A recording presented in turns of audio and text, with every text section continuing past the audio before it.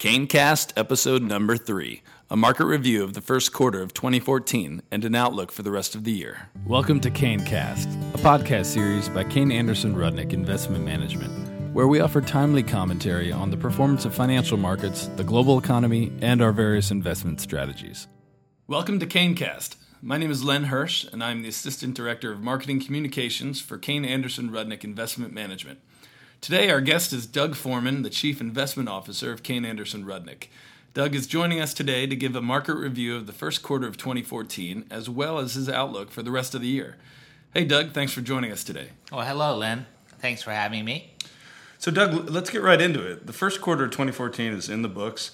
Can you tell us what happened to the stock market this past quarter, and in particular to equities? Well, Len, domestic equities generated modestly positive returns in the first quarter, and this is on the heels of last year's extraordinary 30% plus returns in the equity market.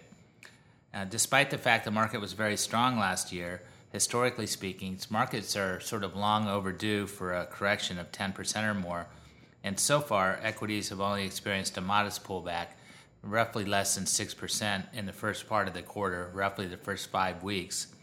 And for the full quarter, the S&P index of large-cap stocks actually managed to advance 1.81%, while small stocks lagged a little bit, but still leaked out a gain of 1.12%. Okay, and how about fixed income, Doug?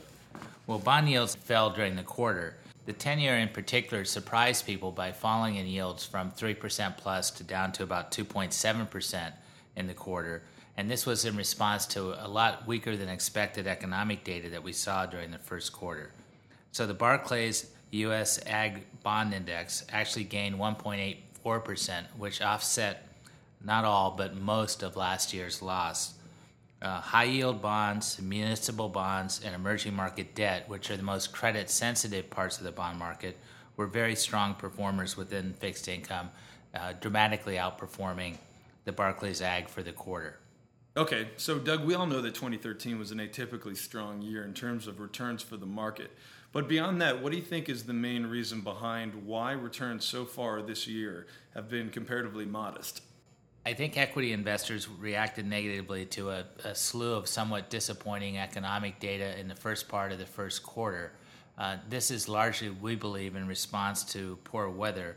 And as the quarter progressed, it became clear to most investors that the winter storms in many parts of the country were distorting many of the economic indicators that were coming in.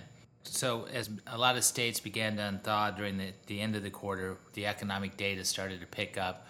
Today we saw jobless claims down to the 300,000 level, which is the lowest it's been in the last 7 years. Well before the financial crisis, it wasn't even as low as this. So, even the labor market, you're starting to see after a period of poor winter stats, some pickup in economic data. Okay, so pretty modest growth in the U.S. Did we see the same kind of progress around the world? Well, emerging market stocks, which had a very rough 2013, they actually declined in value as many investors liquidated emerging stock holdings due to the rise in interest rates in the U.S., which had a negative impact on interest rates in numerous emerging markets. That combined with some chaos abroad that we've seen resulted in negative returns for the emerging markets in the last year. They also modestly declined in the first quarter. They were down about 0.43%, so a little bit less than 1%. So emerging markets to us seem to be bottoming out and are actually starting to improve. From a global perspective, events around the world also contributed to the volatility that we experienced in emerging markets in the first quarter. Obviously the Crimean vote to secede from the Ukraine and join Russia, as well as Russian troops massing on the border of the Ukraine, has impacted European consumer confidence and put some shivers in many people's outlook for the European economy. There were also concerns during the quarter about China's growth rate. In the month of January and February in particular, many economic statistics were weaker than expected, particularly industrial production in China. And rising labor costs and weak commodity markets in many of these emerging markets has also challenged their governments and their ability to maintain peace in their respective countries. But on a positive note, low levels of inflation and very slack labor markets around the globe give central banks a lot of ability to continue their stimulative policies. Even Germany, which historically has been the most hypersensitive in terms of inflation, is starting to become more concerned about deflation than they have been historically. Well, thanks, Doug. That certainly helps us understand what happened in the first quarter. What's your outlook going forward? Do you think we'll continue to see the same kind of progress for the rest of 2014? Sure. I think, despite Mother Nature throwing a short-term monkey wrench into our economic growth in the first couple months of this year, I think as the country begins to thaw during the next few months, I think you're going to see a material improvement in economic growth rates, probably from the 1.5% rate in the first quarter up to 3 to 4% by the third quarter, and maybe stronger than that by the fourth quarter. So we think as the year unfolds, we're going to see accelerated growth. We just think it's been delayed, not derailed, in terms of the growth that we were expecting from the end of 2013. And the growth will come from gains in consumer spending, less government austerity this year, and a good monetary backdrop. Janet Yellen's made it fairly clear that until the slack labor market and inflation picks up dramatically, that they will continue to be extremely accommodative in their monetary policy.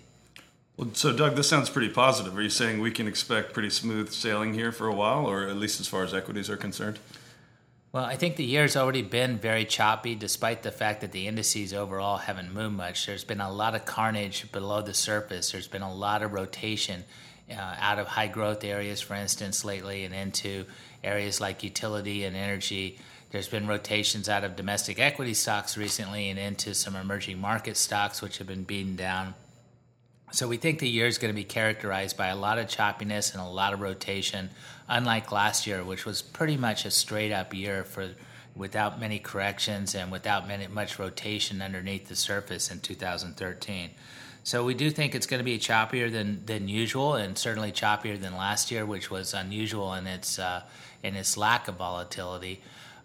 So expect more volatility, but we think at the end of the day, equity returns will end up being positive, probably up mid to high single digit for the year. We're not expecting a repeat of 2013 returns. That would be highly unusual for that to happen.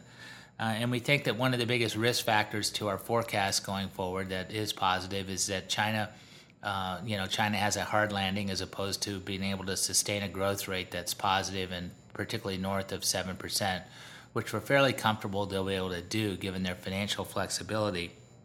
But that, I think, is the biggest risk factor going forward. If we're correct on our assessment that the economic growth will accelerate as the year unfolds from here, then we would expect bond yields to start to rise somewhat, probably back to the 3% or slightly higher level. Well, thank you for your insight and your time, Doug. That was really helpful. And thank you to everyone who listened in. We hope you're enjoying the series so far, and we encourage you to get the most up-to-date episodes by either downloading a podcast app and subscribing to the CaneCast feed via iTunes, or by just listening to the CaneCast player on our website.